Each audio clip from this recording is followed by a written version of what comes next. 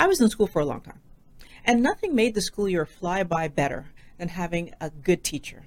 Today I want to talk about Dr. Ken Berry and the charismatic, comedic, down-to-earth way that he teaches about the ketogenic lifestyle that helped me not only to learn what I needed to learn to solve my metabolic issues, but then to continue using what he taught me in the last 2 years, 2 years, to help me maintain this lifestyle. Hello everyone, welcome to Mind Blowing Health and Wellness with Violet. I'm Violet, I'm a psychologist, and the reason that I make these videos is because I want everyone to understand that through managing your mental health and physical health, you can actually live that happy life that you want to live. If you find these kind of videos helpful, please consider subscribing. So being a psychologist, when I finish my workday, oftentimes I just want to go home and relax. I don't want to think too hard. I still have to get there and eat supper. Usually it's like after 8 o'clock by the time I'm done. That's a long day. My ability to relax got destroyed when my hip started hurting me, which for those of you who don't know my story, I started a ketogenic lifestyle because I had a hip issue. And so when I was getting home after spending the entire day at the office trying to sit in pain, to go home and then try to look up solutions for my hip issue, it seemed like working another 3 to 4 hours. And this is where finding Dr. Ken Berry's videos really did help me a lot, because I love the idea of being able to watch something that's entertaining and educational. And oh my goodness, did his videos fit that bill. At China Mart, Garbage, McWindy Kings. Aside from the fact that the videos were entertaining, Dr. Berry had a very good way of presenting scientific information so that we could understand it without having to think too hard. For those people who are not science background like myself, the information he was giving was enough. It was enough to understand why what was happening to you and what to do about it. So even on that level, there were some pieces of information I didn't have to fact check further because I knew what he was saying was true. Just because you say something is natural doesn't mean that it's good for you, okay? Chicken poop is natural and organic, but you shouldn't eat it. Got it? The same way with wild, organic, unprocessed honey. Yes, that's less bad than the processed crap that comes from China, no doubt, but it's still going to spike your blood sugar off the chart, which is going to spike your insulin, and then we lead down the fat cascade that we keep talking about. There's no such thing as healthy honey. The easygoing way that he delivers information and gives you good examples allows for binge watching his information sometimes for hours, just because it's interesting, it's educational, and it's funny. Today I want to go through the top 10 things that I learned through watching Dr. Berry's videos that I've been able to apply to my life consistently to maintain my good health, because I really hope that by learning about these things, you will also be able to apply them to your life and make radical changes that live with you forever into the future. So Dr. Berry helped me to understand that the keto flu is actually a conversation about carb addiction. Keto flu. Now, this is not really the flu. This is not contagious at all. You may already know this or you may not, but we actually have a sort of addiction to sugars and carbs and simple carbohydrates and starches. They actually stimulate the pleasure centers in our brain and stimulate dopamine secretion. Just like if you were addicted to some narcotic or street drug, you get the same kind of dopamine release when you eat that bagel or that honey bun or that ice cream cone. That's why we love it so much and we call it comfort food, right? But you've got to break that addiction. You've got to break that cycle, and that's going to hurt for a few days. And so if an alcoholic is trying to get off alcohol and he's not feeling well, then the last advice you would ever give him is, hey, you should take a shot of whiskey, right? It'll make you feel better. Well, yeah, short term it would, but that doesn't mean that he should do that, right? He needs to stick with it until he's broke the alcohol addiction, just like you need to stick with it until you've broke the sugar and starch and simple carb addiction. Now this opens up that idea that we're so used to eating high carbohydrate foods that, first of all, we don't even think about taking those high sugar foods out of our diet because it's almost everything we eat. But then the other side of that coin is that when we talk about these junk foods, we talk about the foods as if we actually like them and enjoy them without realizing, well, no, you're addicted to them. So I was addicted to them and craving them and chasing them under the radar, right? But the interesting thing to me is that by putting these carbohydrate heavy foods down and not eating them anymore, I don't miss them. No chocolate or cookies or chips or ice cream, like not chasing carbohydrates any longer. And I really had to accept this idea that that joke I used to make about being a chocoholic wasn't a joke. I was actually addicted. So having a doctor talk about the ketogenic way of life as a valid, lifelong way of eating that will solve this addictive behavior that I was engaging, well, it helped me to solidify my commitment to getting off my carb addiction and actually engaging this diet fully. The other thing that I learned was that I'm not alone. I love the way he explains things because he kind of pulled the curtain back and let us see the wizard behind the curtain by pointing out that food coma idea. Food coma can also be called carb coma, okay? And so remember that, that's important because it's when you eat too many carbs, that's when you get food coma or carb coma. That's what's causing this, because what happens, you eat a lot of just simple starches or sugars or crap like that, your blood sugar starts to spike because of all the glucose coming into your system. Then your insulin level spikes to try to aggressively grab that blood sugar level and pull it back down to normal.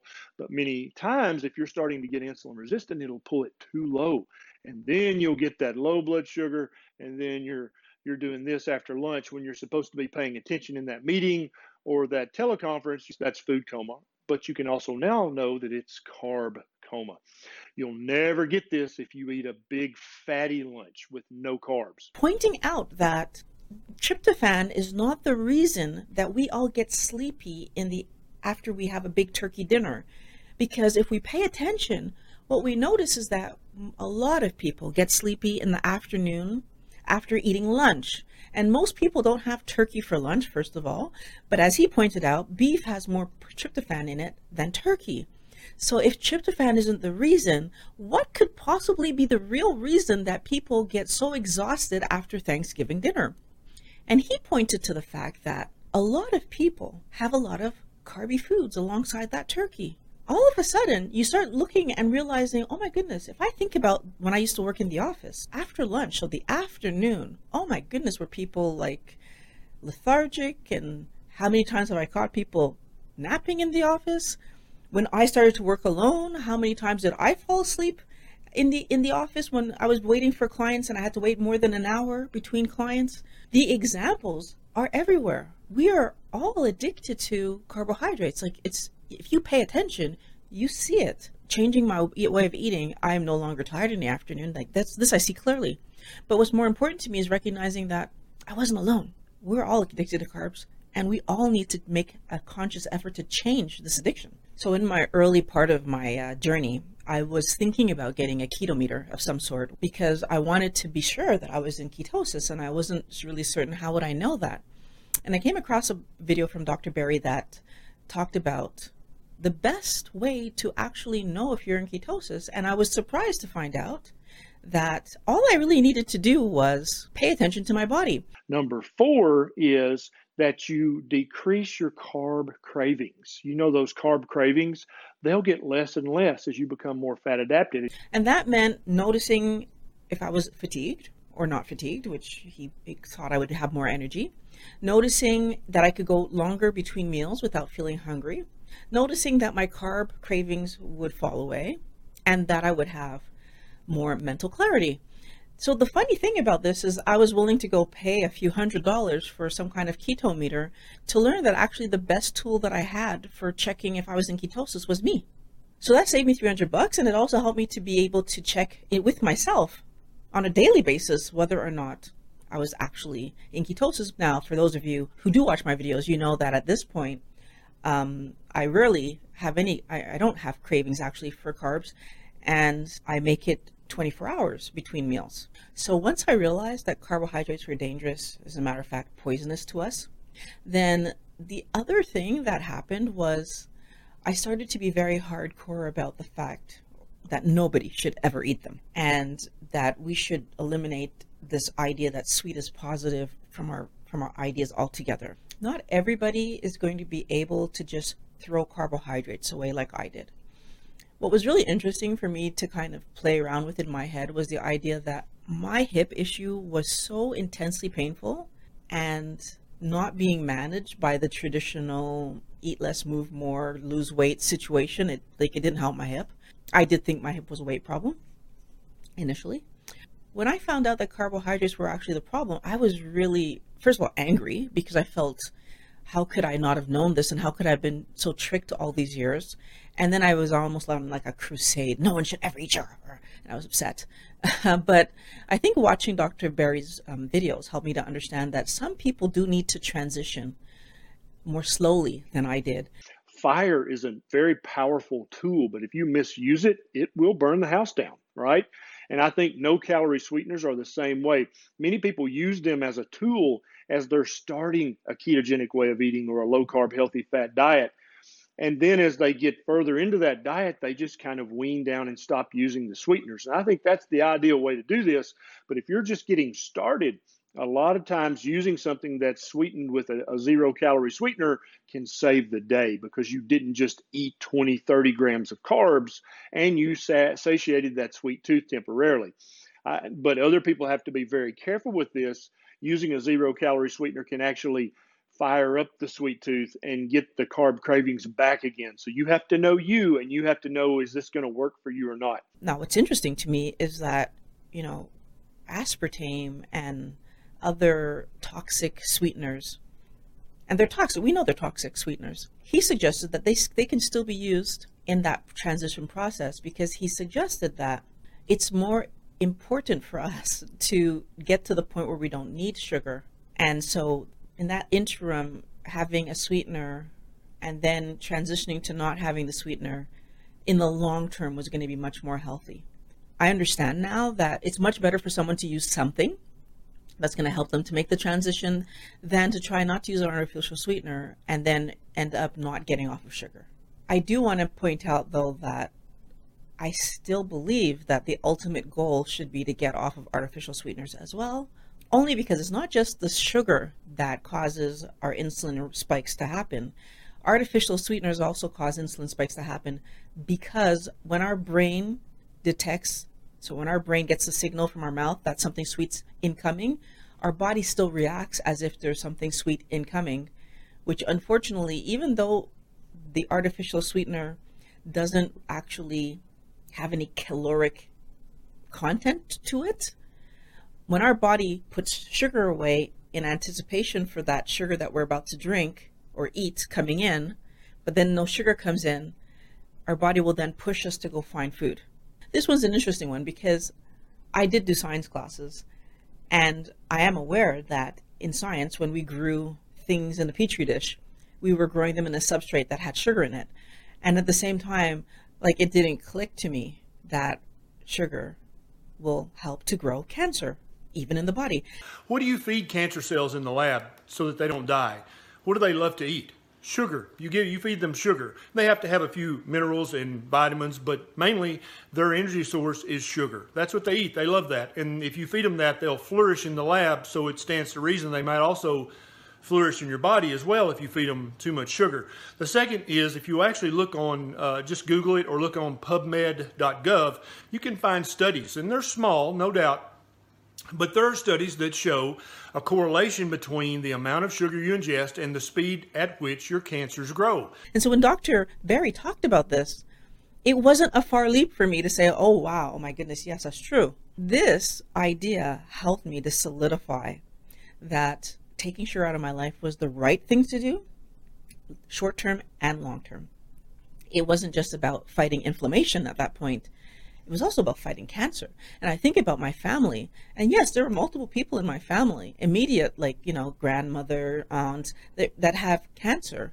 So just the knowledge that maybe I might be saving my body that struggle in the future by eliminating sugar from my life right now, I think that's well worth the effort that I'm making. Dr. Berry helped me to understand that cholesterol isn't bad. And it was in a video that he was talking about eggs. And in that video, he reminded us, because again, I think this is something that I did know at one point, that our body makes cholesterol. It's been proven time and time again that the fat and cholesterol in eggs don't raise your cholesterol. I think the average egg has something like 180 milligrams of cholesterol, and your body makes 3,000 milligrams of cholesterol a day, so that's like background noise. It's not going to raise your cholesterol, so eat the yolks. Eating eggs or anything else that has cholesterol in it isn't going to stop my body from making the cholesterol that I need every day. And as a matter of fact, if I eat some cholesterol, my body just has less that it needs to make. But remember that our body strives for equilibrium, right? Homeostasis. And so if my body makes 3,000 and I eat none today, it's still going to make 3,000. If my body makes 3,000 and I eat 1,000 today, well, then my body will make 2,000. But it's going to make sure that it has the amount that it needs to be able to function the way it's supposed to function. That piece of information has allowed me today to double check facts of medical advice that I'm given, and just to verify that the advice I'm being given matches with what I know about how the human body works. And if I don't know it, I double check it. This idea that doctors are purposefully telling us to eat or not to eat certain things so that we can become ill and they can get our money. Like, I actually believe him when he says that most doctors do not get enough training on food to be able to really help us to lose weight.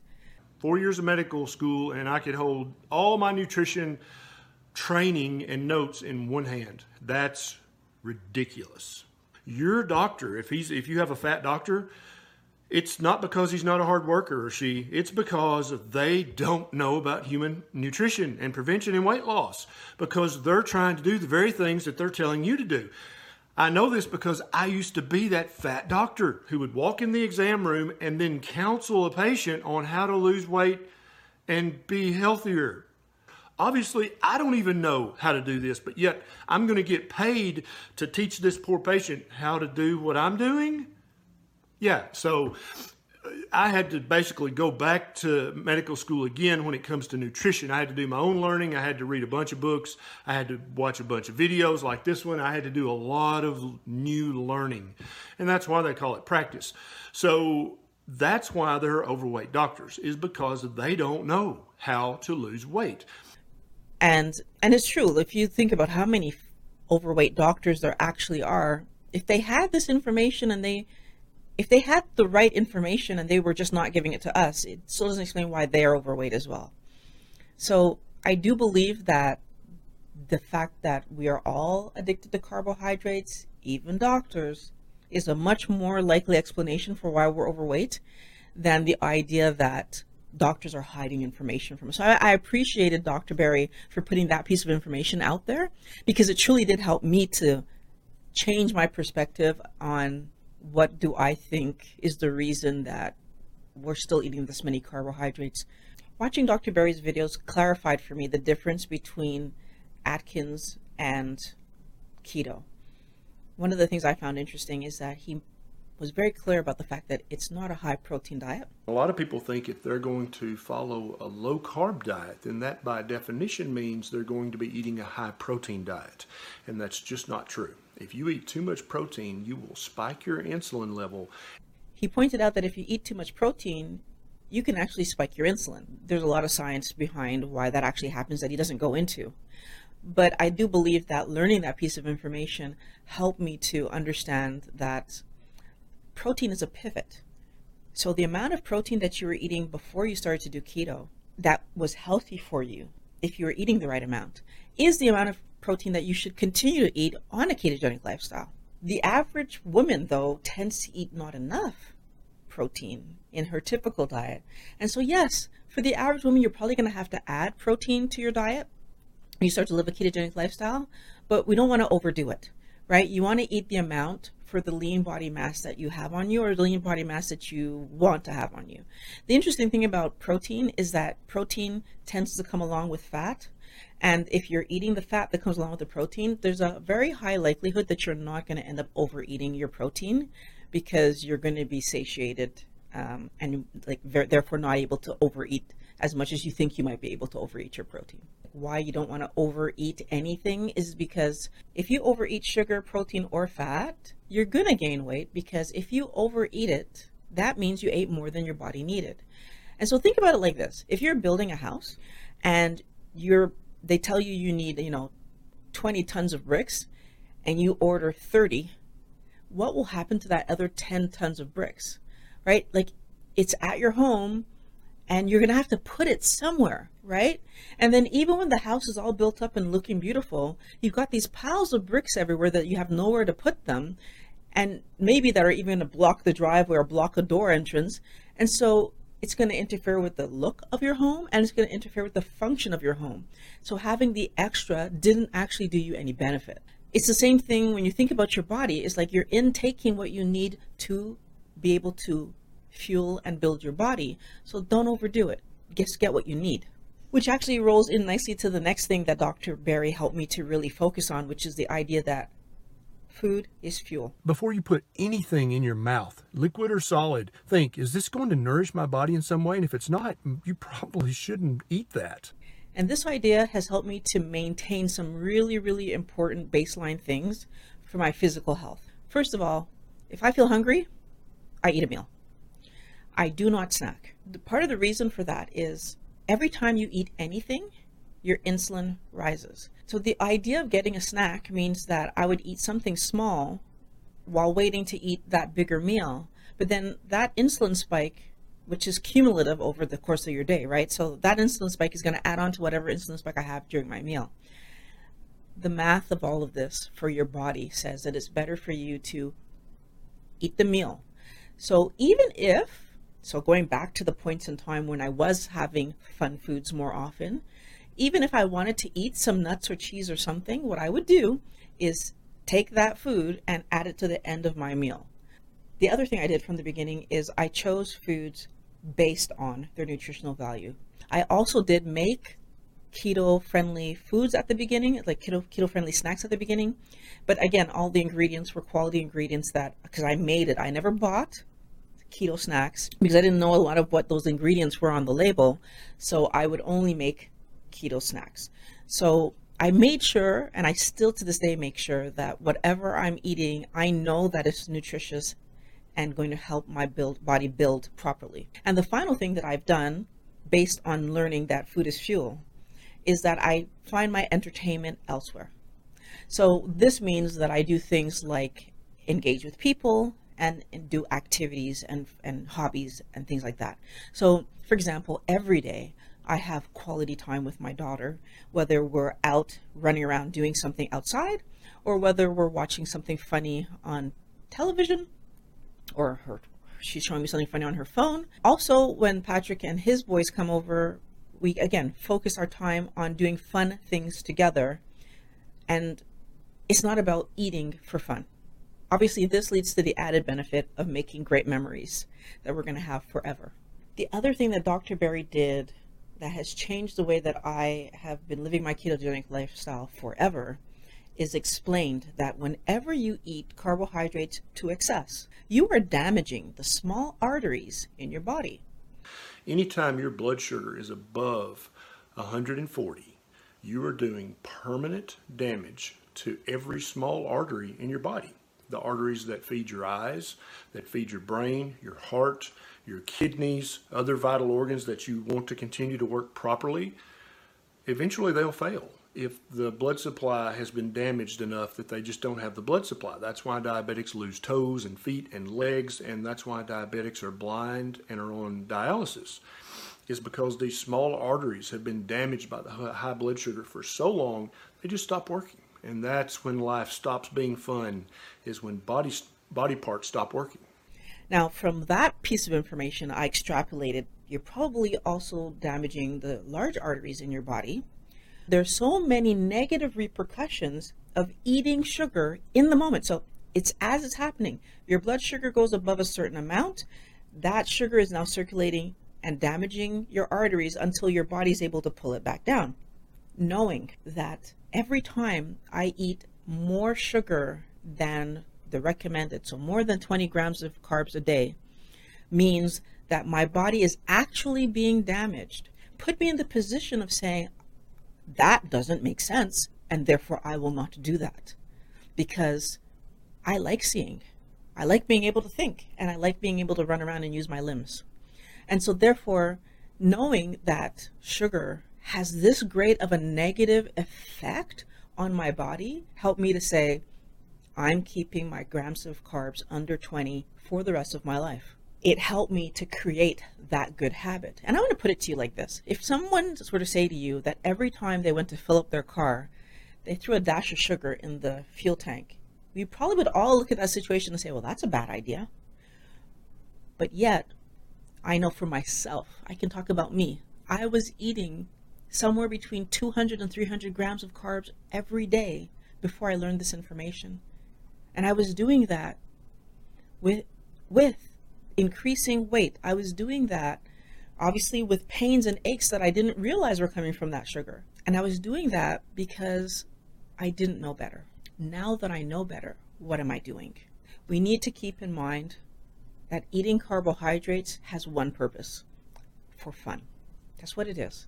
The reason I still sometimes put carbohydrates on my plate, because they're fun to eat. I never go over 20 grams of carbs in a day. As a matter of fact, I rarely go past 15. But that's me. But they're for fun. Being healthy is a lifelong project. I want to know what you're doing to work on yours. Put it in the comments. If you like this kind of video, like and subscribe. And if you'd like to contribute to production of videos, Amazon links, Patreon links are in the description below. I want to thank you for watching Mind Blowing Health and Wellness with Violet. I will talk to you again next week.